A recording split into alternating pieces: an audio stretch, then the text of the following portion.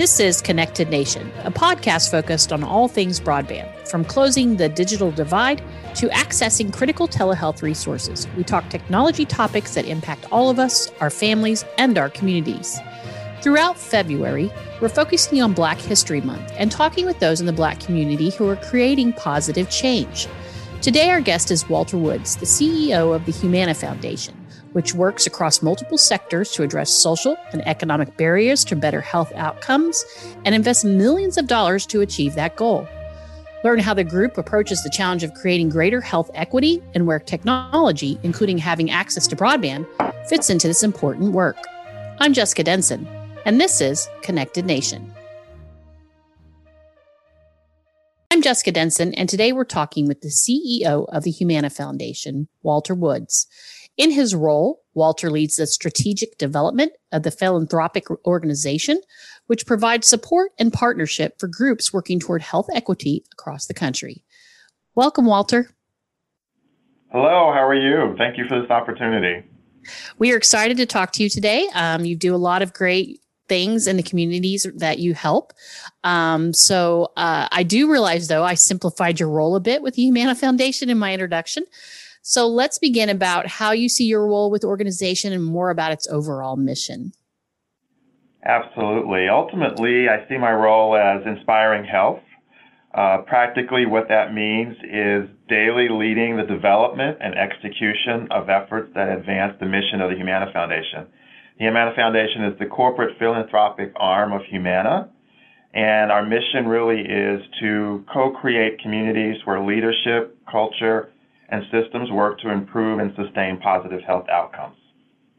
To the foundation, co-creating communities means really acknowledging that it takes a village.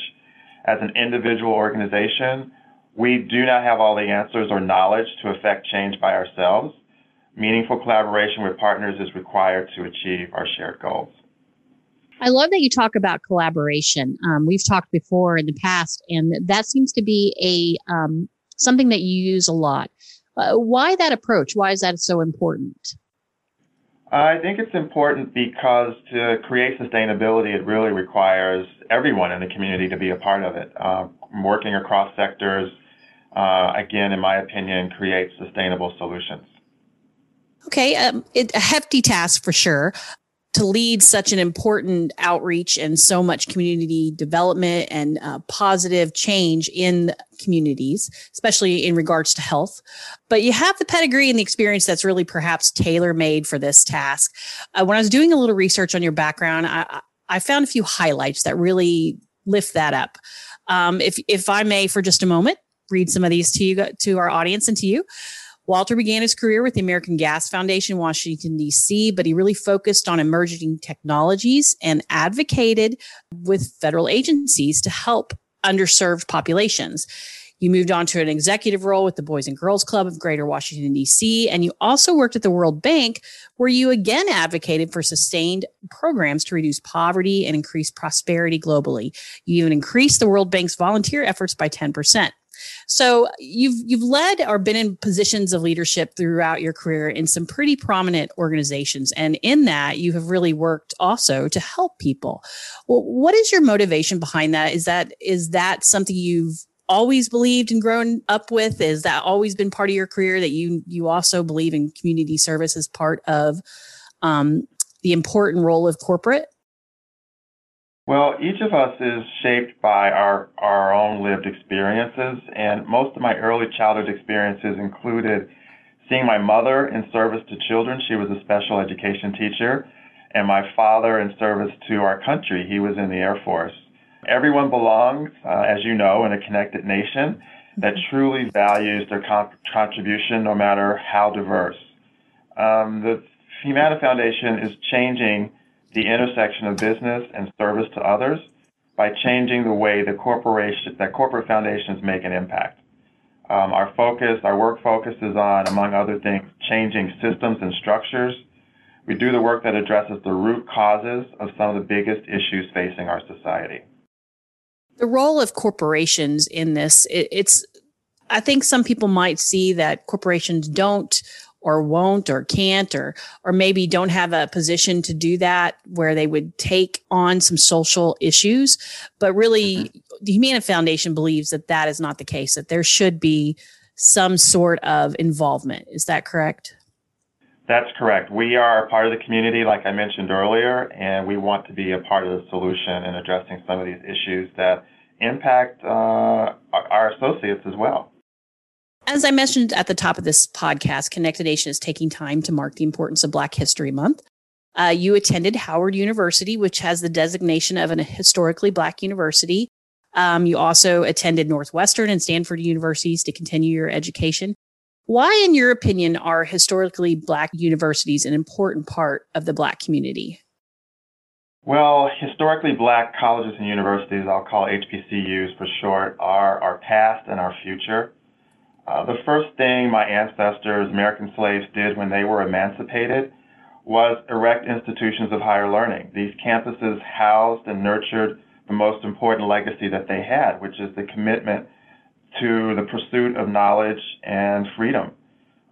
First imagined and then made real for the children of former slaves. For me, HBCUs remind us how resilient Black ingenuity is. I think they're very important to America generally. I think they provide a stable and nurturing environment for those most at risk of not entering or completing college, low-income, first-generation college students. Many of these students are academically unprepared for college, yet they're precisely the students that the country most needs to obtain college degrees. In 2020, the Humana Foundation invested in an HBCU right here in Louisville, Kentucky, a 141-year-old community asset called Simmons College of Kentucky, to help them close their online learning gap. The investment took a new importance in the wake of the pandemic and will allow students to continue their education during this unprecedented time. Yeah, I am also located in Louisville, Kentucky, and I know I have witnessed some great things that university has done in our area, that school has done here. Howard University has quite the background. It was established in 1867 and open to all sexes and races, and it has the leading research library for African American studies. These kinds of things that Humana Foundation is stepping into and moving toward and supporting communities of color. Why is that so critical in your mind? I think it's for me it's critical. For me it really was about no stereotype threat, and this is a phenomenon that two researchers have really done a lot of research around. One from Stanford University and the other from the University of Texas. To really, it refers to the risk of confirming negative stereotypes about an individual's race or cultural group that prevents them from learning. Actually, it really affects the achievement gap. So for me, going to a place like Howard University allowed me to free myself up to really to learn and to be intellectually curious. HBCUs have an important role in the African American community as schools that first gave Black students the opportunity to obtain higher education when virtually no other colleges would. HBCUs provide a connection to Black history, and that was very important for me. They have done some really amazing things. Reading about Howard University, I recommend it to anyone to research these important schools in our history. There are some inequities around healthcare that do touch communities of color.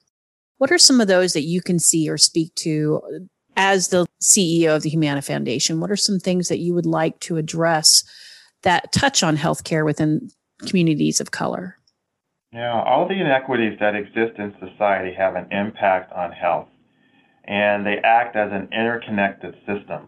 Within a system of structural racism, negative health outcomes are created through inequity in income and wealth, safe housing, education, food security, technological connectivity, access to health care and quality of health care when it's received. So improving health and well-being requires holistically addressing all of these issues. Let's bring that around to the technology portion of our discussion, because we are Connected Nation, and that is a big piece for us as we work to create equity around the country.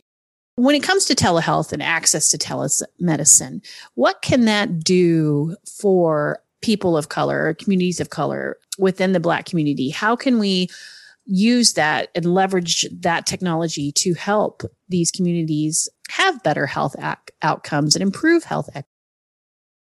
Well, connectivity is a social justice issue. Our world is increasingly requiring us to rely on technology to meet our needs, yet because of cost, geographic location, and our lack of learning resources, the most vulnerable members of our society are experiencing accelerated inequity. Digital access allows individuals to access telehealth, health-related mobile apps, and accurate and up-to-date health-related information. This is especially true during the pandemic, when a trip to the doctor or grocery store could put a person at risk of contracting COVID, and when information about the virus is being updated rapidly. When you then consider the reality of increased comorbidity factors for Black Americans and much higher death rates they are experiencing during this pandemic, you start to see a really dangerous connection. Yet because of the lack of internet access, leaving home for healthcare or other necessities is a choice that many people are forced to make every day. Creating equity here is important not only in terms of health, but in eliminating inequity in all areas of society where it exists. On that note, you joined us recently to discuss a report that the Humana Foundation partnered with Older Adult Technology Services to complete. It really focused on digital isolation among seniors, but that included minority groups that were impacted. Just some highlights for our listeners from that study real quick. In it, the report identified that 22 million American seniors lack broadband access. That's about 42% of older Americans. Much of that focus was on the impact of loneliness or disengagement as having a serious health implication. I think sometimes people don't think about that, but it's very much an issue. Also, key to this conversation, minorities are disproportionately impacted. Black and Latino seniors are more than 2.5 and 3.3 times more likely to be offline. And as you said, that creates an issue of equity. And when somebody doesn't have access to that, how critical is the need to connect all communities? And I understand that this study in itself focused on the older populations. But if 22 million American seniors are lacking broadband access and a large portion of that are minority groups, does it point to the fact that we need to focus on those minority groups now and immediately, especially with the pandemic? It does. Again, as I mentioned, this is a social justice issue. And when we make sure that everyone has access, then that improves health all the way around. This is an issue that continues to get bigger, and digital access allows individuals to access telehealth and health-related mobile apps, what I mentioned before.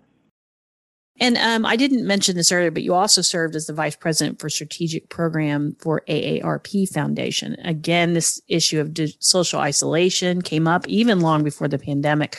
So you were kind of examining this issue before we all were suddenly forced to be on our own. What were some of those solution-oriented efforts and programs that you really helped develop when you were in that role?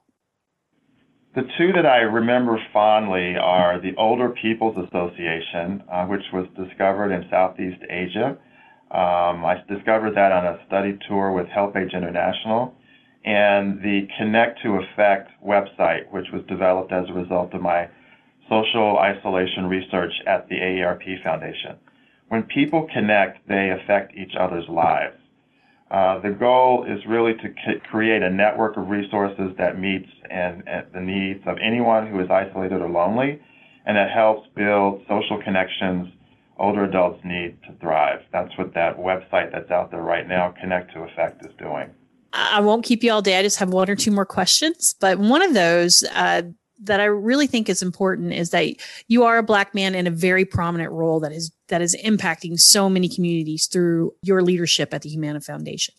What advice would you offer other young men and women in the Black community who would like to fill the type of role that you do someday?